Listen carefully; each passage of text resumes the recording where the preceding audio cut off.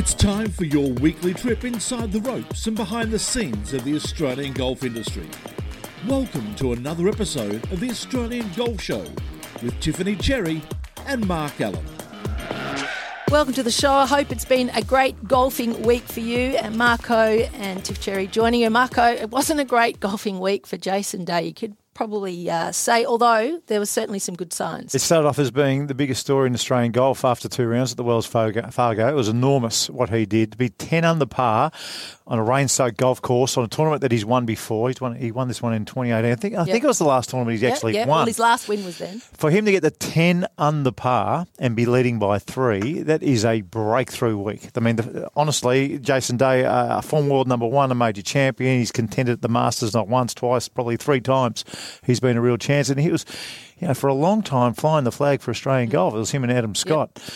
And he has been wrestling with the way that he plays the game. So much so that I think after 2 rounds he was saying, I'm finally playing golf again instead of playing golf swing, which is what happens to a lot of players. A lot of players get to the tour and it's not until you see these guys play whether you understand whether your game is capable of keeping up with them.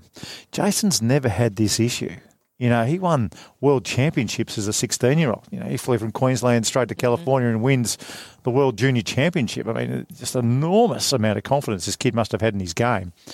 So for a lot of us, we've been scratching our heads. What are you doing? Why are you messing around so much? Your game from tee to green is amazing. I always thought he probably hit the ball too hard in pressure situations. He used to brag about hitting the ball really hard in these pressure situations, but I've never seen it work before. So anyway, what do you think happened? I think it was a combination. I reckon first time having a 3-shot lead at the halfway mark for a long time, and then he cops the worst day that we've seen. I think the records say that it's the worst average scoring round since a US Open 2 years previous. Now, US Open's 2 years previous, that's a different ball game from a regular tour event. So I'm going to say it's the worst day we've seen on that PGA Tour where they played all the way through for a long, long time. So I think it was a combination of that and just a bad start. Well, the commentator said that Jason Day has forgotten how to play. That's what the commentators said, did they? I don't think you can forget the play and lead by 3 after 2 rounds. Who's the commentator? Let's get him on the program. I'll debate that any time you like. I think he's forgotten how to win. I think that's probably what he should have said. You get off to just a good start. If you just hit a couple of good shots in a pressure situation in this game, and whether that's a great drive off the first or a beautiful wedge early or, a tight bunker shot and you just get it right, those things give you confidence and then the magic happens. I think if Jason Day got off to a good start, he might be holding the trophy now. He might have taken another one home, but he just didn't. And it just... He just imploded. Well, so many of us, regular golfers, don't even get that. I mean, we occasionally get that great shot. Yeah. Have you been in a situation like Jason, not over in the PGA, but in your game where you imploded? Oh, completely. What was it worse? Well, it was the New Zealand Open, and I shot 64 in the first round at Peripera Umu, and it was a course record. And then the next day I was playing in the afternoon. It was the worst ever day, and I shot 69. And the 69, I'm telling you, Tiff, that was a better score than the 64. Yep. And I was leading by 4 shots. So I was going to win this event. I'm feeling good. I've changed my swing. Things are going well. I'm putting good. My caddy's there. All the signs are right that I'm going to be the New Zealand Open champion. So the private jet didn't fly all your friends over? No, that didn't happen. Anyway, I was playing with Michael Campbell, and Michael Campbell had a long list of victories. A long list of victories at that stage. Hadn't won the US Open, but had a long list of victories. He hit off first. And the guy on the first tee wasn't a golfer. The guy on the first tee who was introducing us was from TV Land. So what's happened? Yeah, well, so what has happened is he's got Michael Campbell up and he's gone through this enormous list. Michael Campbell with rounds of 68, 69, rips it down the middle. So there's my turn. So I get up there. Ladies and gentlemen, from Victoria, with rounds of 64 and 69. He's never led at the halfway mark before in his life. Let's see if he can hold it together. From Victoria, Mark Allen. What's wrong with that introduction? That is the worst possible introduction. I've looked over at Michael Campbell. Michael Campbell had his hands in his face. I wanted to throw my three. I had my 3-wood. I wanted to go and donk him on the head with my 3-wood. Anyway, I hit this Kiwi, popcorn rotten shot out to the right, shot 5 over 76, and that was the end of my week. Tell you what, the commentator had a bit of money on Michael Campbell. Let's see if he can hold it together. Come on. Not good enough. Now, anything else you wanted to tee off? No. That'll do me. What I'm really keen to do is to talk to Nick Dasty, who is the director of tournaments in this country, and my goodness, what an amazing performance just to get a schedule thrown together and keep it going. Absolutely. Well, as we wrap up the season that was, it's great to welcome Nick. Fantastic to have you on the show. And as Marco just said, to come off the back of COVID and to run a tournament like you did, but from my perspective, to continually promote the rising stars of Australian golf and for these names to really now be circulating in the mainstream conversation, I want to know, what was the highlight for you? What was the part that you absolutely loved? Firstly, Tiff, Marco, thanks for having me on. It's good to come on and talk about what was a great season. There's a lot of highlights. I think to get 14 events away when we didn't get going until December. Played 2 just prior to Christmas down here in Victoria, and I think a lot of people forget where we still were even in December, and there was still interstate border restrictions. We got a couple of events away knowing that a number of players couldn't come over. But I think the proudest thing and moment for all of the PGA team was getting the Australian PGA Championship away. To make that bold decision to still press ahead. We were in Queensland, in Brisbane in January. We pushed it back from December. There were still border restrictions getting into Queensland. You had players dropping like flies. Yeah, we had a staff. few. We lost a few early in the week, and a couple of big players as well. Staff issues. But the team did an amazing job. I was one of the staff that didn't manage to get up there in the end. My son got COVID the day before I was meant to fly up, so was stuck here in Melbourne. But the team did an amazing job getting that event away. The board and our CEO, obviously through Gavin and all the senior management team to make that decision to press ahead, I think was a great thing to do. Talk us through the rain. What we saw in New South Wales and Queensland this summer. I've never seen anything like it. Just from a long way away looking in.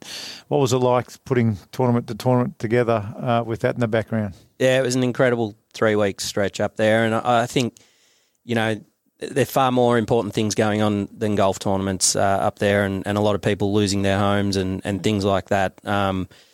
But we're in the business of trying to run golf tournaments and give the players an opportunity to get out and play. And our team again did an amazing job, along with the host venues and all the supers and course staff at each of those venues, and just being able to get out and play golf. Was incredible at a couple of those venues in particular. A tough 3 weeks. I don't think I can remember, Marco, and you've been around Australian golf for a long time, but playing more than sort of one event in a season that was shortened, but to play 3 weeks in a row of 54 holes was incredible. Never seen it. Never seen it before. What did you learn from the season that you'll bring ahead to next year?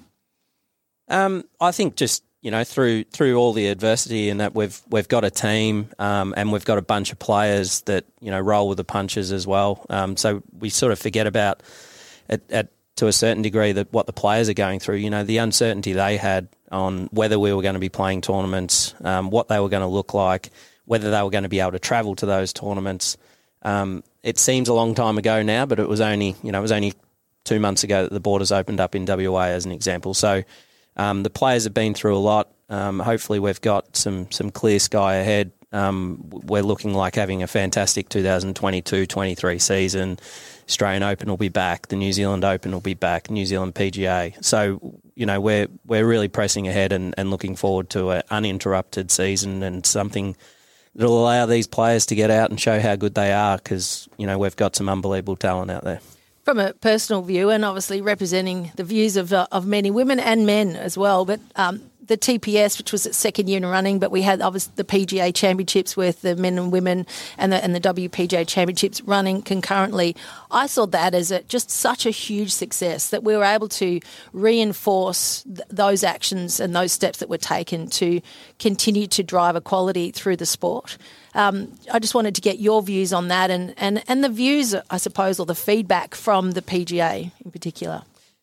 Yeah, look, the WebEx Player Series went from strength to strength this year, and having Hannah become the first female to win a mixed gender event on a major tour was a great highlight.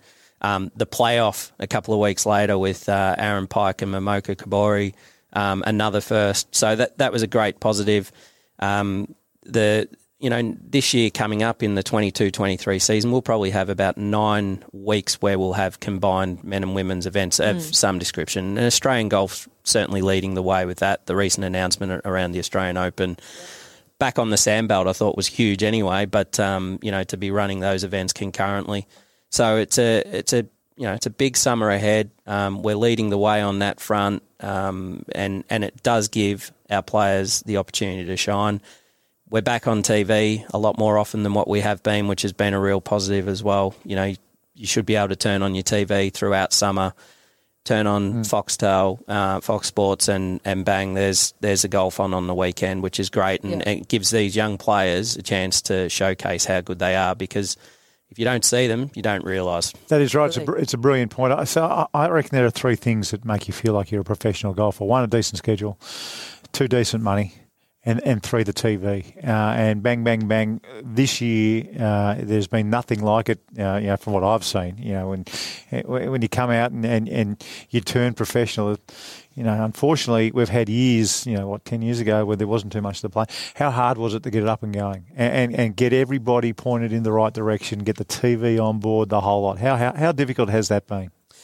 Yeah, it has been difficult, but it's been a slow process as well. We're starting to see some results this year, and we'll see even better results next year as we return to normal with a couple of those major events coming back. But this is a process that really started sort of 2.5, 3 years ago, where we sat down and really looked at where things were at pre-COVID. Looked at where the schedule was at, and it wasn't where we wanted it to be. There's no hiding from that. There was a lot of work needing to happen, so we had to get creative. We had to look at what we could do and get out there and look. We've had some successes, but we are nowhere near where we still want to get to, and that'll happen over the next 2 to 3 years. So next season, is there anything that you can share with us that you can reveal that is going to be different, that's an add-on, that's that you're excited about, that's changing the season? We'll certainly grow again in tournaments. So pre-COVID, we were only 13 PGA Tour of Australasia events in that 2019 season. I think we'll be 18 to 19 this year, and like I said, the return of the big ones makes a big difference. The DP World Tour being back down, and with the opportunities that come through that, with the Australian PGA Championship at $2 million, the highest it's ever been, the Australian Open with DP World Tour sanctioning, the opportunities for the players at what next season will be all about, and that's been a big part of this season as well, and we witnessed that on the weekend at the NTPGA when there was a number of mini tournaments within the tournament going on to get those spots to be able to get to the tour schools. Congratulations on all those pathways. It's awesome. Brilliant. I know we're talking to Austin Batista coming up very, very soon. I know we're going to ask him about what he's going to do with his 9th place finish as well on the Order of Merit. I'm sure he's going to be super excited. But from all the professionals watching on, I reckon that's been the biggest tick, just to help these kids all the way down here in the South Pacific, trying to get the headquarters in the Northern Hemisphere. So congratulations. Thank you. And yeah, look, the best thing about our tour this year with the 14 events, there was 9 first-time winners with an average age of 24 out of those first-time winners, including from Harrison Crowe as an amateur, as a 20-year-old winning, Blake Windred, Jack Thompson, Jed Morgan, all first-time winners. Austin, who won on the weekend. And they're all featuring in the top 10. Top 10, top 20. They're going to get to second stages of Q Schools, final stages of Q Schools, or DP World Tour cards. So they're going to be flying the flag for Australia and New Zealand on the World Tour. Well done. Good man. Yeah, absolutely. We can't wait to see what happens coming up over the coming months. Thank you so much, Nick. All the best, and back to work. Thanks very much. Thanks for having me on. All right, coming up next, we have our cherry picked. Welcome back to the show. It's with great pleasure we welcome our cherry pick guest for the week. He's a young man who's had wind in his sails for the last couple of weeks on the PGA Tour of Australasia with a runner-up and a win at the Northern Territory PGA Championships. Welcome to 25-year-old Austin Batista. It's fantastic to have you on the show. Yeah, thank you for having me. I'm really excited to be here. Hey, what's clicked in the last couple of weeks, Austin, for you? Obviously, with the runner-up in Kalgoorlie and then a win last weekend. I would say mainly just, as Gowie mentioned in the Kalgoorlie event, he said that it's confidence-based playing. So he referred to me as that quite a few times, and it's confidence breeds confidence. So making putts, hitting good shots, and then time after time, you just have more opportunities because you can do it. So I think that's kind of bled into a really good result last week. So you got the trophy, you got the first place check, you also got a tournament record, equal record, 20 under par. I've never even been close to 20 under par, Austin. What's it like? I mean, when you really feel like things are going your way, not many bogeys, stacks of birdies, what's that feeling like for people who are listening in who don't have a clue, like me? I tell you what, it feels, I guess it probably, in relation to other players, it feels actually quite similar to when they're playing really good. I mean, it's just it is a little bit of a different level. Obviously it's 20 under par, but like if, let's say, you're playing your Wednesday comp and you're going for 44 points or 42 points or whatever, you just feel like everything's clicking and it's all working. For me, that's probably how I could best relate it to a weekend or a weekday handicapper. Hey, Austin, that's a pretty cool trophy that they handed you. Can you describe for our listeners what it looks like, and did you have to wrestle it yourself? It's an absolute... No, I didn't have to. I did have to carry it. It's bloody 50 kilos or somewhat like that, but it's so heavy, and it's the coolest trophy I've ever won, and it got referred to on social media all over the world as the coolest trophy in golf, so it's definitely it's a cool one to have. Describe it for our listeners. It's a crocodile head that is a real crocodile head, and it's munching on a large golf ball, and it's absolutely enormous. It's pretty cool. Ali and Darwin, that sort of stuff, just magnificent. Hey, Austin, You've jumped into the top 10 on the Order of Merit, and that's where you're going to finish. You're finishing 9th. And one of the great things that the Australian PGA and Golf Australia have organised are some really good pathways now. You're going to get to the second stage of the secondary tour in America. I mean, if I was you, when do I leave? How are you feeling about that? Yeah, I'm stoked with that. It's a hard stage to get to, second stage. And second stage is referred to, I think, by a lot as one of the hardest weeks in golf in the year, because if you do get through second stage, that's when you are guaranteed some sort of status on the Korn Ferry Tour. I'm leaving tonight to the UK. I'm playing a few events over there, but I'll probably be in the US around July, just trying to get as prepared as I can for that one. It's definitely a pretty cool achievement. One advantage you have up your sleeve, Austin, quite clearly through the sound of your accent, is that you won't have to assimilate yourself to the US, and obviously you've had experience there before. But tell us about your background. Yeah, so I did get stuck with the Yankee accent. Unfortunately, I've always felt like I've been in limbo throughout my life because I've never really had a home. Like, I am Australian. I claim to be Australian. I was born here in Sydney, but then every time I come home, they're like, go back to the US, mate. And I'm like, oh, okay, go over there. And if I have an Aussie twang over there, they're like, what are you doing here? And I'm like, oh, this is stuck in the middle. But yeah, my dad's American and mom's Aussie. So throughout my life, I've gone back and forth between Sydney and San Francisco. And it's been actually really, really helpful because I've been able to play not just one type of golf course. I've been able to have a bit of advantage of both. So, yeah. And was it your dad who introduced you to the game, and how did you come to pick up a club?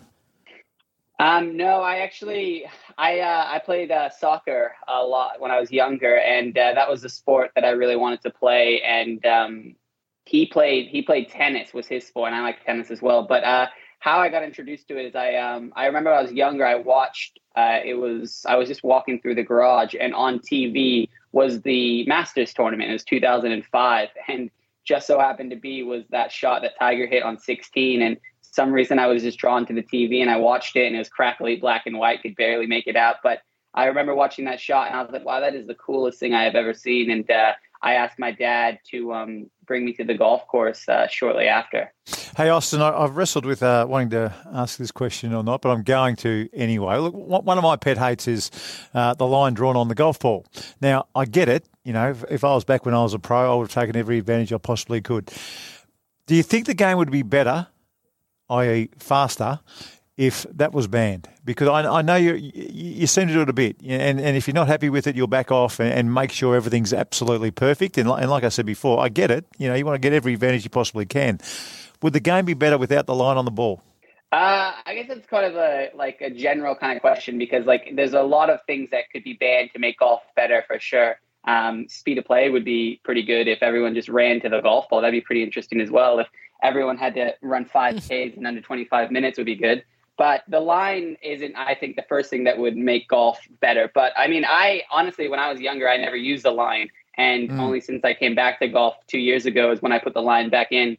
I just find it is nice to look at something rather than, because when you're looking down at the golf ball, you're not looking at the hole. So it's one of the only sports where you're not looking at where you're aimed when you're hitting the shot. When you're playing football, soccer, tennis, you're looking at where you're going and then you're hitting it that way. But golf, you're like, you got a blind eye and then you're trying to look at this thing. It's like, it'd be kind of strange to not know where you're aimed. Yeah. And where is it good and where's it bad? I mean, I imagine on the short putts, it's really good.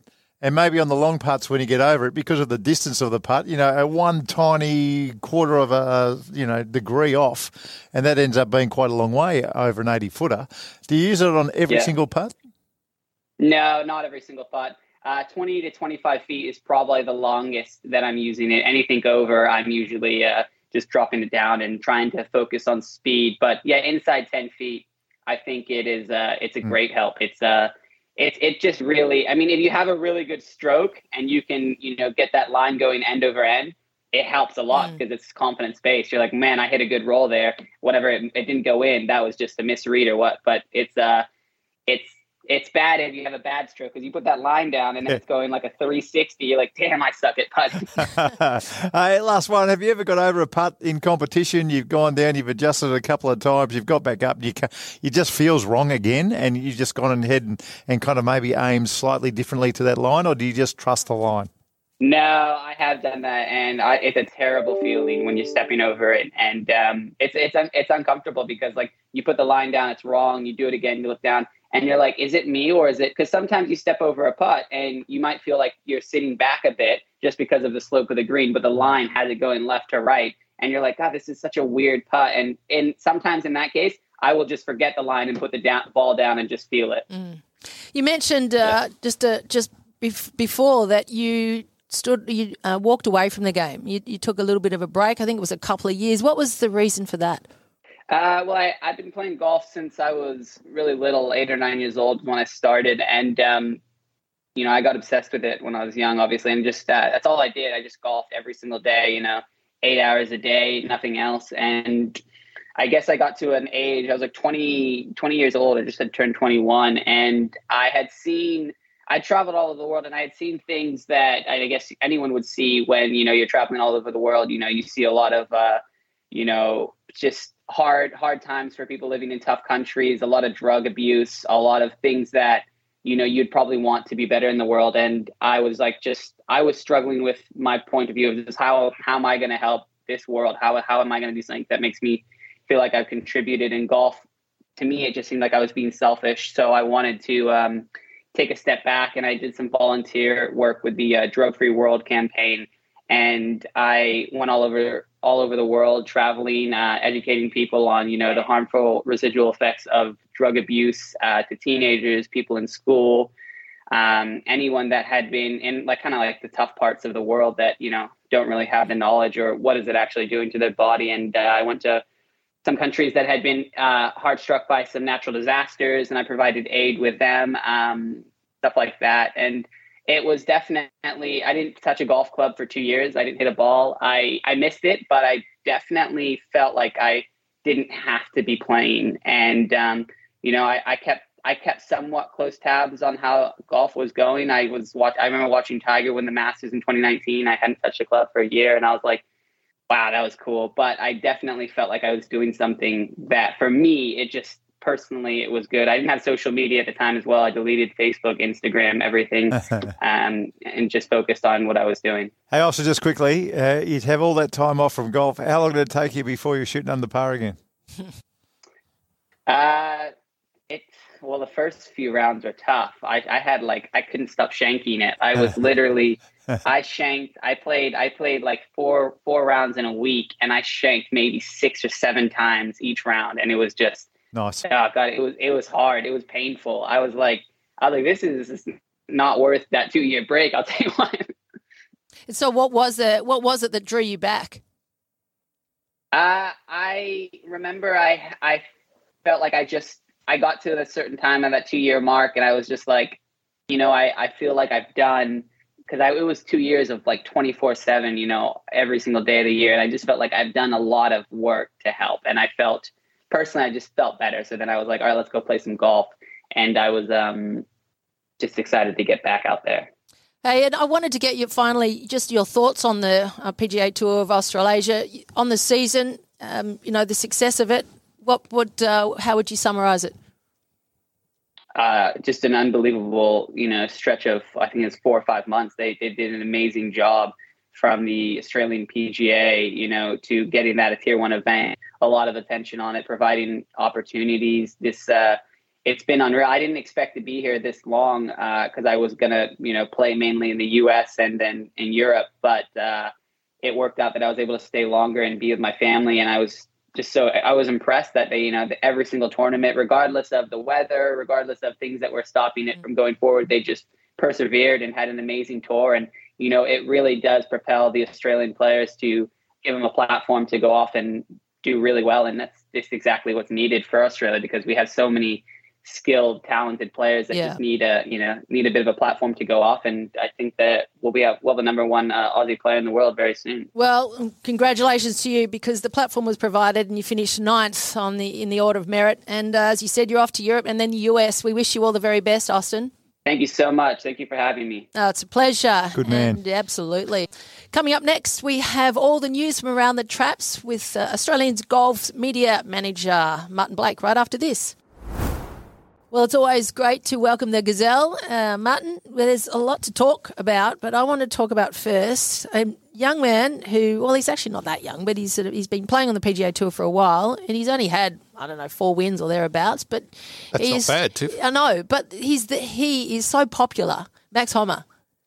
He is, Tiff, and I wanted to ask Marco what he thought about him as well. He's number 29 in the world now, Max Homa, after his win in the Wells Fargo at the weekend. 31 years of age, great story of, resilience. Like, he lost his card, I think 4 years ago. I think he had a season on the tour where he only made 2 cuts in the whole year. Yeah. So he's found a way. Golf's an interesting game like that, where people can have kind of 2 careers or even 3 careers, can't they? Oh, he's relatable. There's a lot of people can go, I can understand where Max is coming from. And he gives so much, doesn't he? He's got a great social media following. He's always out there talking and he's good on Twitter. The game. Yeah, he's really good on Twitter. So what's happened, he's won on Mother's Day. And the tweet that he sends out, for instance, is just to give you an idea, is that, and his wife is heavily pregnant. So his tweet was, to my soon-to-be newborn son, you're going to have to go a long way to outdo me this Mother's Day in the future. Absolutely. Right? So it's that kind of the way he's connecting to other people that has made him a favourite. The other thing that he's doing is he makes the effort to do the rounds in all the American podcasts. So they love him because he makes an effort. Gives a bit. Gives something back. There's a lesson. If anyone's listening, you don't have to do much. As opposed to Sergio Garcia, who cracked it again. He's got a history of doing this, and there's a rules official who upset him because he was looking for his ball. And you know what happened? So he went into a big hazard, and the rules official has started the stopwatch, because you only get 3 minutes these days. So as far as Sergio is concerned, the rules official started the stopwatch when Sergio got in the vicinity of the rules official. Not when he got into the vicinity of where the ball might be. Yeah. So to me, that if I know where the ball is, I want to get to that location, and then the rules official, you're welcome to start the clock once I'm there. But if I've still got 30 seconds to get into this long stuff that I'm looking for, then wait until I'm in there and then start the clock, because 3 minutes or 2.5 minutes is a big difference. It's a big difference. He was not happy with that. I can't wait to leave this tour. The quote came across the on-course microphones, which in the current environment with Greg Norman's Saudi series and all that was fairly significant. Yeah. Poor old Sergio didn't have a great day. Ken Duke on the Champions Tour. Did you happen to see the putt by Ken Duke? I'm not sure whether our listeners will have all seen this. What you should do is go to YouTube and just type in Ken Duke putt, and you'll see him putt from 20 feet for birdie, Marco, I think. Yeah. He putted it past the hole. It talks about setups and green speeds. There's a competition among greenkeepers and sometimes with tours to have fast greens, and it's just not ideal. So he putts it, it trickles past the flag, keeps trickling. He goes around behind the ball, waiting for it to stop so he can mark it. It almost stops. It keeps going, then it hits a ridge, goes down, it goes 30 metres. How many of us have had this? Yeah, you've done this? Oh, yeah. At my club, if you putt the ball off the green, you've got to buy your playing partners a bottle of red. I like that. That's not bad. That's good. That should be incorporated everywhere. He was leading the tournament at the time. He took a triple. It is a cruel game. That was at Sugarloaf in Georgia. Marco, it reminded me of the 2002 Australian Open at Victoria, which is, apart from anything else, is one of the most embarrassing days in Australian Open history, where they had to cancel play because the greens were unplayably fast. A revolt led by you, I believe. I was at ground zero. So I was playing with Bob Shearer, and we were playing with this Western Australian lad.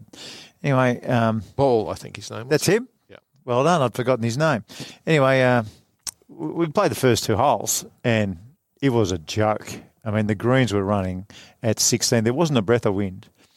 And perfect day. It was a perfect day. The only tournament round in history to be cancelled due to perfect conditions. Anyway, we got on to this next hole. Now, if you've never played Victoria, this next hole, the green has been adjusted since to where you can have some pin placements. But where they had the pin, it was impossible. Anyway, this lad ball... Which hole was it? The 3rd hole. So my ball, ball hit a chip shot 15 foot past the hole. It was a really bad shot. Anyway, so I've chipped up, and I know and I could see my ball go up, and it came back. And I'm thinking, I'm in trouble here. And I saw a wobble. When I marked the ball, my ball luckily got stuck in an old pitch mark. Beautiful.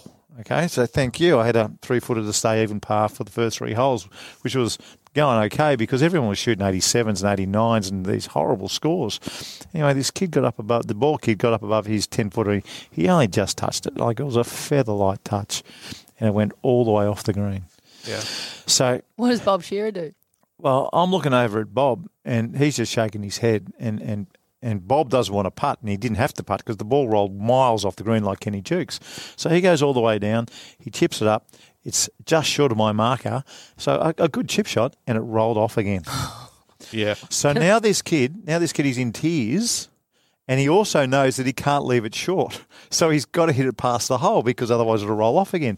So he hits it past the hole, then he just taps it. Anyway, one of the great things about playing in the Australian Open is every single group gets a rules official. So I'm watching this rules official, and I'm watching Bob, and I looked at Bob and I said, Bob, this is unplayable. And he goes, well, I can't say what Bob said, but he said, yes, it is unplayable, Mark. In Bob's speak. In Bob's speak. That's right. Anyway, so we called the official over and we said, this golf course, I said, did you see just what happened? He goes, yes. And I said, the course is unplayable, isn't it? He goes, yes. And we looked at each other and said, well, we're not playing. And that was it. And then all hell broke loose. Who was the tournament director? It was the late Colin Phillips, AGU. Sure, he was on your. No, he wasn't on my side. Your Christmas. No, he wasn't on my side. But see, we were. It was a dramatic day. It was a huge, incredible day. So what had happened? He came and he said, "Mark, why have you stopped?" And I said, "Because the course is unplayable." He goes, "Mark, these greens aren't one bit faster than they were this morning when we put the holes in." And I said, yeah, that's right for everywhere around the green, but in the 3-foot circle or the 4-foot circle around the hole, we've had 100 players and 100 caddies walk on. That is twice as fast as it was when you cut the holes this morning. And you knew we were right.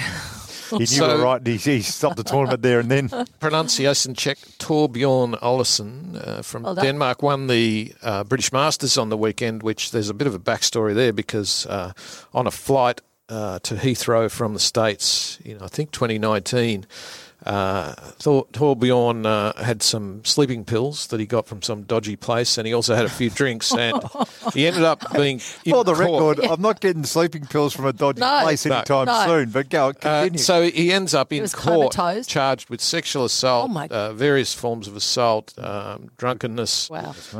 And he was acquitted of the sexual assault, but I believe found guilty of some of the other, the lesser charges. But apart from anything else, he's extremely embarrassed, and he's gone through a lot, and now he's come back and he's playing pretty well. So that was a big moment for him. Austin Batista, you had on earlier, won by 7, the Northern Territory PGA. That's been coming for a while. Shot 61, I think, in the second round. Hey, Phil Mickelson. Mickelson is in the field for the PGA as of this morning. We're recording this on a Tuesday. No one was quite sure. Hasn't played, I don't think, since about February. It's a story, isn't it? Supposedly on suspension. The PGA Tour of the United States don't tell you if he's on suspension. They weren't happy with some of his commentary around the Saudi series. So there's a book coming out about Mickelson that is being done by an American journo who keeps sort of leaching out a little bit at a time. He said that Mickelson lost $40 million in gambling in 4 years. Yeah, that's right. And I remember when he famously went to Callaway. I mean, normally you just get paid, let's say, in their league, $10, $15 million a year. I think Callaway offered him a signing bonus to eradicate a lot of the bill. Wow. So that's the only time in history, I think, in the history of golf where there's been a sign-on bonus, a bit what's interesting, sports athletes Phil's brother, Tim, runs one of the college programs over there, or did run it. I'm not sure whether he still does. And they were scouting Ryan Ruffles when Ryan Ruffles turned pro, and Ryan went and played with him at their invitation. Yeah. And Ryan has since told the story of Mickelson saying, now what do we play? He gets on the tee and he's playing against a kid, 17-year-old kid. Oh, no. And he says, what are we playing for? And Ryan says, I don't know, $100, $50. And Phil said, well, I don't get out of bed for less than $5,000. So they ended up playing. Anyway, Ryan since told this story after he turned pro, and Phil was very angry with him for telling that story. But there you go. I mean, he's clearly had an issue, a big issue. Well, he's had some issues with a lot of people, but I'll say that he's been fantastic for the game. I think he's turned around his persona in the last 10 years. I mean, he's had a little hiccup here, obviously, but he's been very, very good for a long, long time. So yes, Phil's in the field for Southern Hills next week, along with Tiger Woods. Tiger's also in the field. Doesn't necessarily mean that they're playing. Well, I think Tiger will definitely play. Phil got some other issues to sort out whether they want him back playing, but you need to remember that the PGA Championship is owned by the PGA of America, not the PGA Tour. It's owned and operated by the PGA. So it's the tour that is his real fight. The Interstate Series is on this week, the Golf Australia Interstate Series at Sorrento, just on the Mornington Peninsula. First time for 3 years. So 20 and 21 were cancelled. Fantastic bunch of players. If you're listening now and you live in that area, just get out there to Sorrento Golf Club, which is a beautiful course. Kirsten Rudgley's playing. Harrison Crowe, who won the New South Wales Open. Hayden Hopewell, who's runner-up in the WA Open's playing. Kelsey Bennett's playing. Men's and women's team. I love that. Four players, and 4 men, 4 women in teams of 8. New South Wales and WA are awesome teams. They'd be going to be very hard to beat. But Where is that again? That is at Sorrento Golf Club on the peninsula. It's a great format. Congratulations to Golf Australia for putting it together. It makes sense. They used to do it on different weeks, but this is just a far superior way to do business. And I think also when it's a top 4 that gets you in the team, if you're a man or a woman, it just adds a little bit more. It's better. It's more of an accomplishment to get into your state side. It's quality, Marco, because if you look at Rudgley and Harrison Crowe, they both won pro events already. They are little pros. Yeah. They're ready to go. They're semi-pro, I think someone like Harrison, he's just waiting to play, some big stuff like the Eisenhower trophies coming up this year. Last thing I wanted to mention was the Order of Merit, which finished. Dick Dasty spoke about this a little bit earlier, but Jed Morgan, Blake Windred and Andrew Dote were the 3 players who got their DP World Tour cards, or will get their cards, having finished top 3. Fantastic new thing. Previously, I think the top player got it. Also, Jed Morgan, we announced this in Brisbane last week. Jed Morgan has got a start in the US Open next month, as well as obviously the Open Championship at St Andrews. What an opportunity as part of that, and that all came really from his unbelievable victory by 11 shots in the Aussie PGA. But fantastic for Blake Windred, who we've had on the program, to get that at all. I mean, there are lots of other opportunities offered through the Order of Merit. Like Aaron Pike had a good week at Palmerston last week, jumped into the top 5, which gets him to the final stage of Corn Ferry Tour. Yeah, so been around Adimi for a while. Papadakis finished 4th, which gets him to the top. Yeah. My playing partner. Your old mate Dimmy. So, lots of opportunities there. And we heard what Austin said before. Remember, Austin said that getting the second stage is the hardest stage, because if you actually get to the last stage, you're guaranteed some kind of status. So the 2 lads that you just mentioned have got all the way to the last stage. Sort of guarantee. They've got some sort of guarantee in America next year, which is what Nick Dasty and Golf Australia and the PGA have been fighting for so long. So brilliant for these guys who have played well this season. Yeah, absolutely. Well done. Thank you. Good on you, guys. We'll catch up with you again next week, and we've got your masterclass coming up. Shoulder plane, Max Homer. I'll tell you more in a tick. I'm looking forward to this one, Marco. My dad, who played off single figures well into his 70s, always said, don't move your head. Even when I was trying to drive the ball, don't move your head, don't follow the ball, just watch the ball. Now, you have some slight alternative to that. What can I say? Mr. Cherry's done well to go on single figures for so long, because your head's got to move just a little bit. What I loved about some of the modern swings is shoulder plane. I wish shoulder plane was around when I was a younger man, because if you get your shoulders turning correctly, it makes the rest of the swing, it makes it have a bit of sense. You're not chasing your tail. If you're an amateur golfer and you move your shoulders at the very start too flat, quite often the head will come up a little bit, and then you've got to readjust your shoulders for them to dip, and then there's an over the top. It is a full-on disaster. I've been watching golf for a long time. It seems to me some of the best golf swings in the business. So John Rahm, Ben Hogan, Sam Snead, Jack Nicklaus in his early days, Greg Norman when he kept his feet flat on the ground, and probably when he was swinging the best. I'm going to say Steve Elkington as well. So some of the absolute best swings in the world, when their backswing starts, their head actually goes down just 1 inch. Just a little inch. Their nose goes back a little bit, because if your head doesn't turn slightly on the way back, then your shoulders just won't turn. But you watch the next time you watch some of these guys swing. In particular, watch John Rahm at the moment. It's really pronounced. And I'll give you one more that I left out there.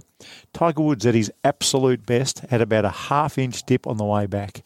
Now, if you actually try this, what it does, we've all heard about golfers talking about using the ground forces. That doesn't make much sense to me, using ground forces. I come from a bygone era.